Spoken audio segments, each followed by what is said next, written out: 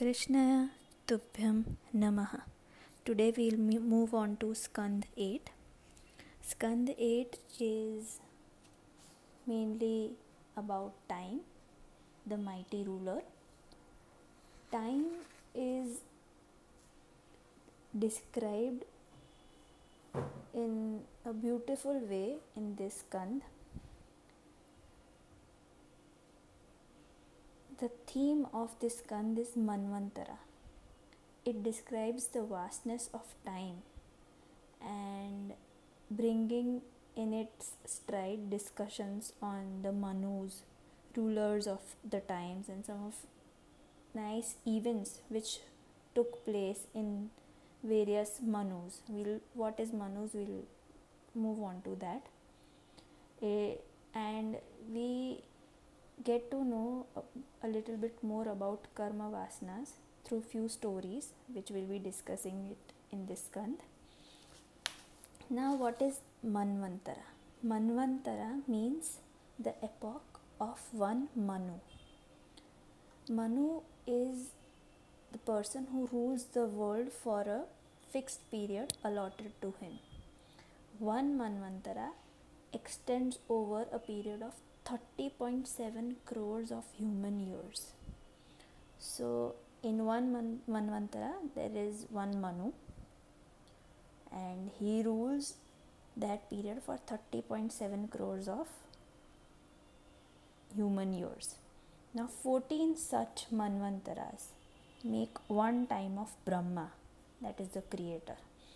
So, one day time of Brahma will be having 14 manus ruling each manvantara, and this together is called kalpa.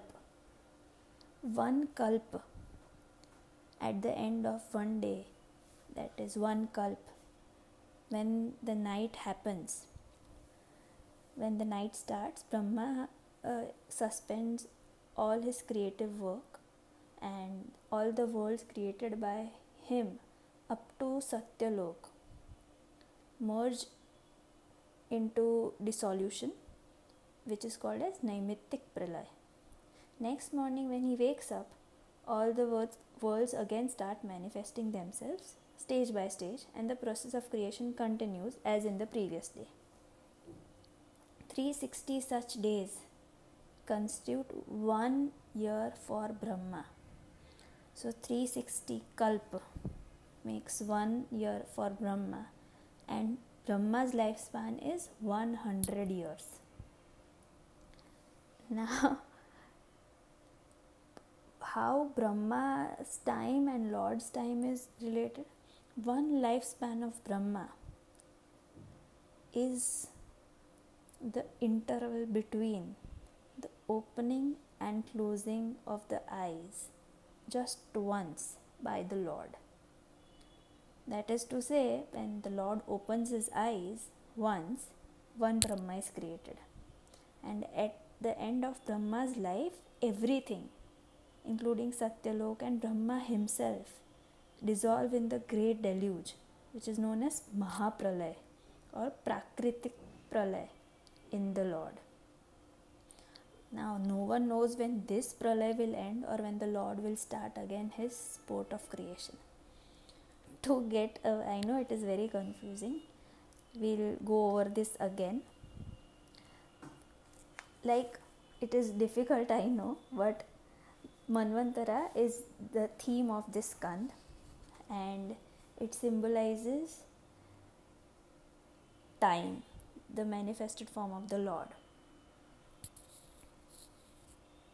All that happens in the cosmos takes place in this moment of time. We are living in that is the present Brahma. He has completed 50 years of his life.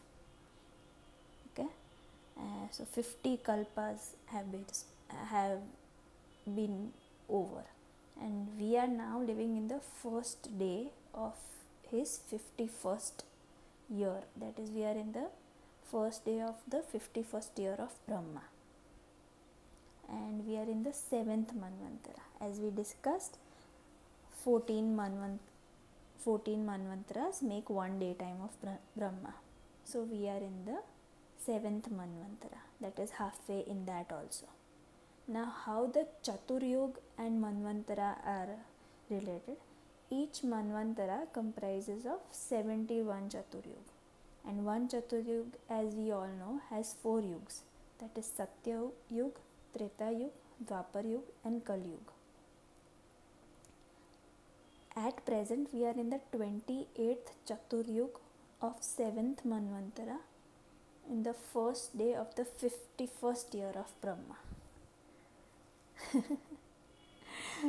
So after reading or hearing all these things, we get to know we are just a little moth or maybe an ant in front of the Manus, the Brahmas, the Indras, and even the Indra is like a moth when it comes to the Lord himself. Now the function of the Manus is to maintain world order and progress.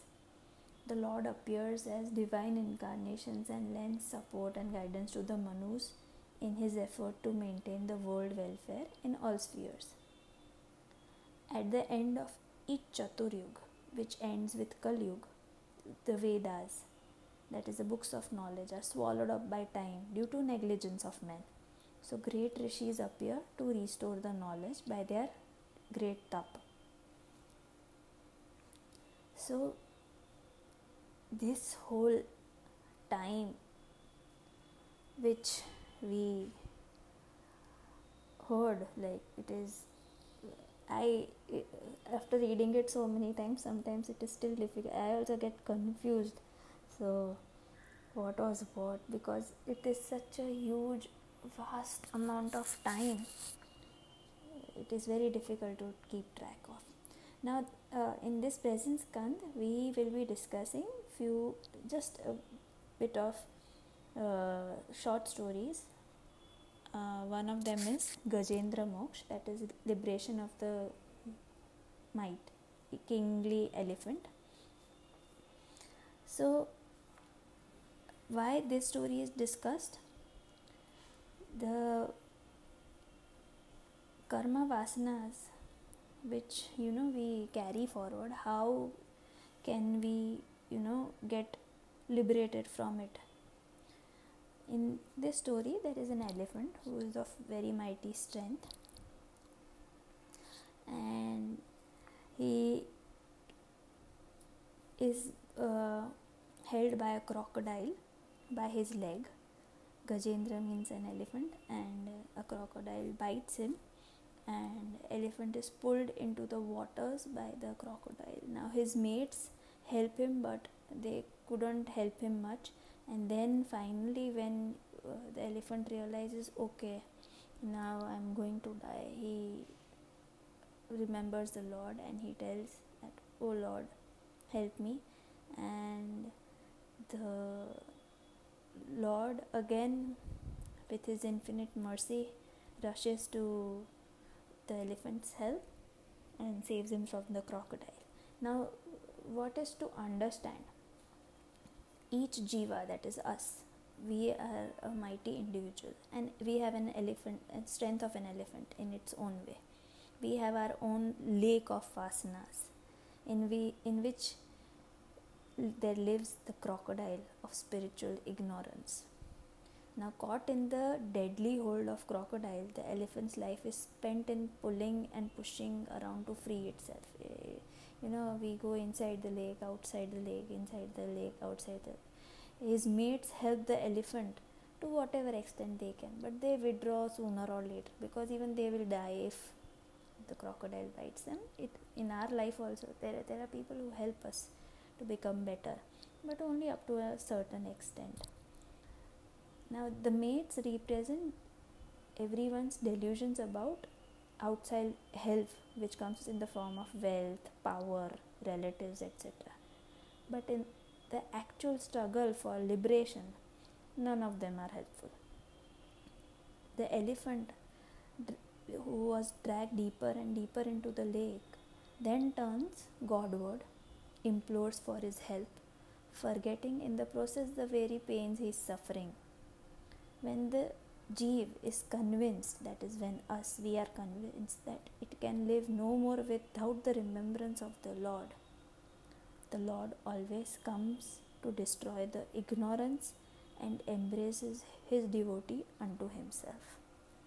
So it is very beautifully explained through this story that how we jivas are helped by the Lord all the time.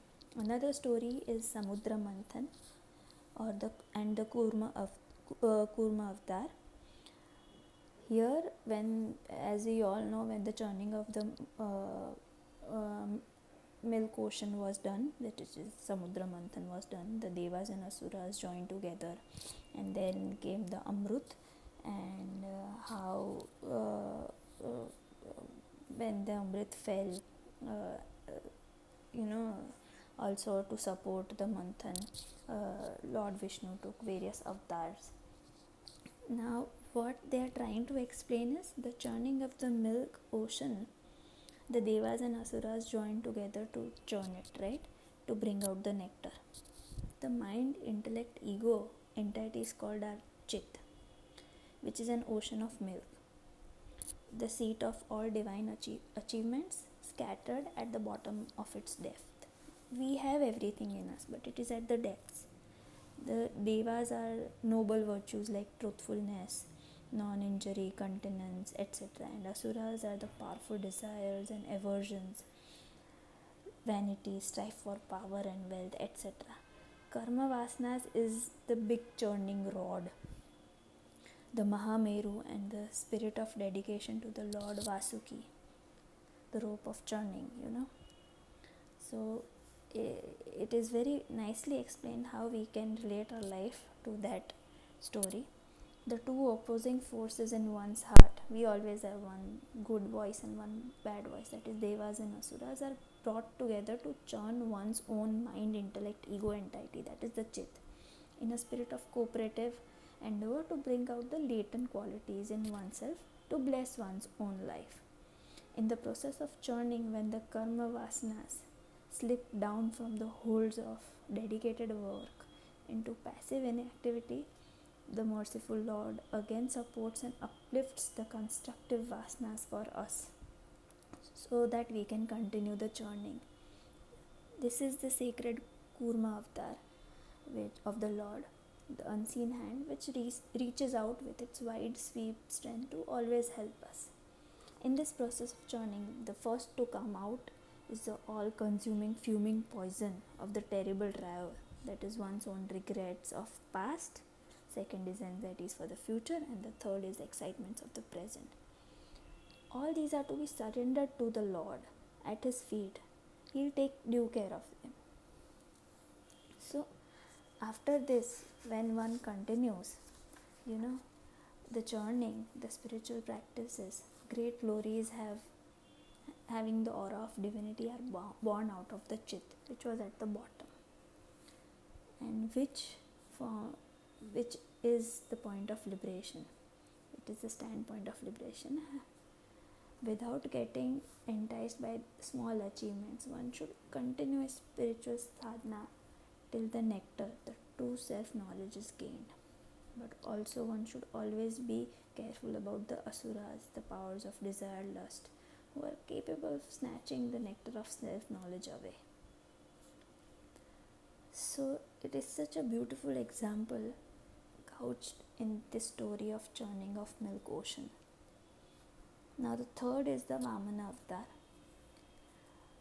Mahabali was a king. His reign of the three worlds and the incarnation of Lord as Vamana to subdue him has been explained.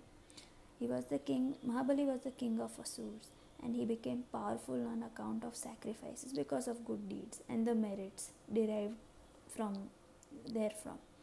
And the Devas and their king Indra, after drinking the nectar, became strong and spent their days in rejoicing. But a time came when Mahabali became stronger and invaded the heavens, drove away all the Devas, and he got hold of all the three worlds. So Lord incarnated as Vamana, and he went to Mahabali, and he said, I want something from you. Mahabali was very kind. He said, ask whatever you want. He said, I just want 3 feet of land from you. And Mahabali was like, just 3 feet? He was, as you wish. He asked him, you could ask for anything. As you know, you have come to my kingdom. But he said, no, I want just 3 feet of ground measured by my foot. So the first foot he covered the whole world in his 2 steps, and the third foot he kept over Mahabali's head as he requested, because by that time he already understood that it is the Lord himself who has come. So he surrendered to the Lord, and he asked him to put the 3rd feet over his head, the 3rd foot of the ground. The Lord was happy, and he was blessed by the Lord and was assured the rulership of heavens.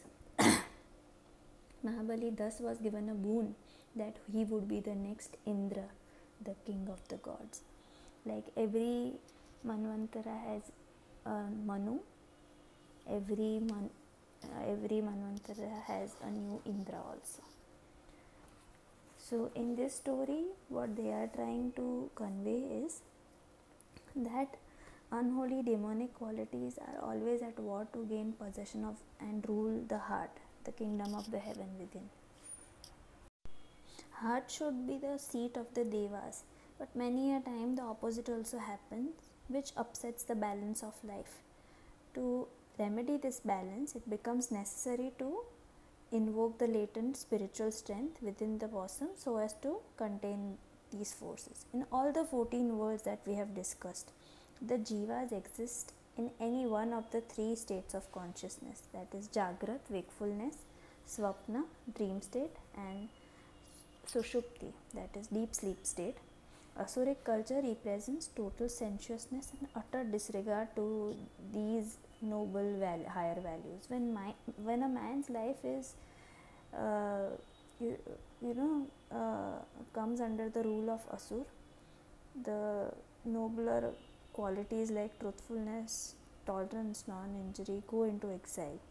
Now Jiva, the mother, it laments this state and undertakes a spiritual vow which ignites and nurtures the spiritual forces within.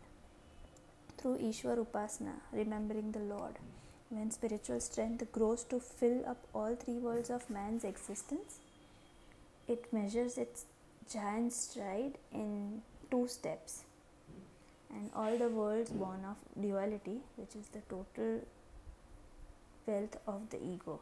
Thereafter, what remains to be offered is only the sense of ego, in which Mahabali at the end surrenders at the feet of the Lord by offering his head.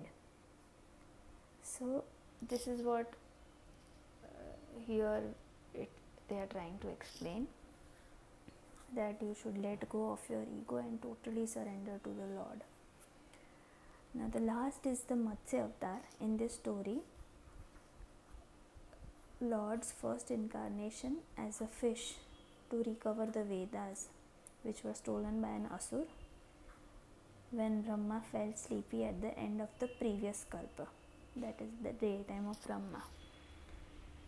The Lord appeared as a divine fish before King Satyavrata, and after showing him round the various spheres of the universe submerged in the causal waters of deluge, blessed him that he would be established as a Vaivasvata Manu in the 7th Manvantara that would follow the deluge. We are living under the rulership of this Manu, the Satyavrata.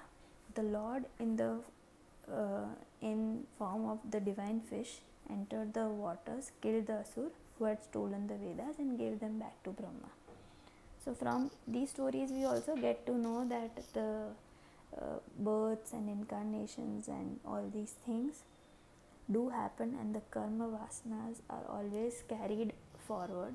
So we should always aim for good karmas, and whatever karmas we do, we should always surrender them to the Lord.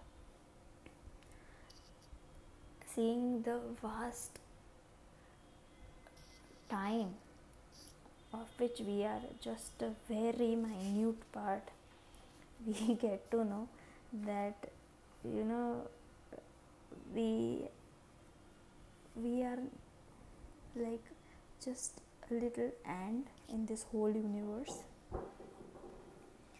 and we also should not let our asuric qualities surface, and instead our latent tendencies and our spiritual evolving should be always higher and higher.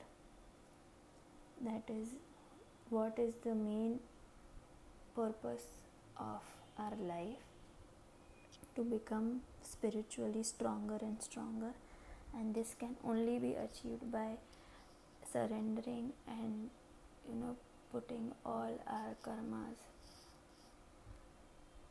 and dedicating them to the Lord. So by this we end Skandha 8. Hopefully you like this. If you have any queries, we can discuss the time thing, especially the correlation of the Manu, Kalpa, Brahma, Chaturyug and Lord's eye-opening and everything.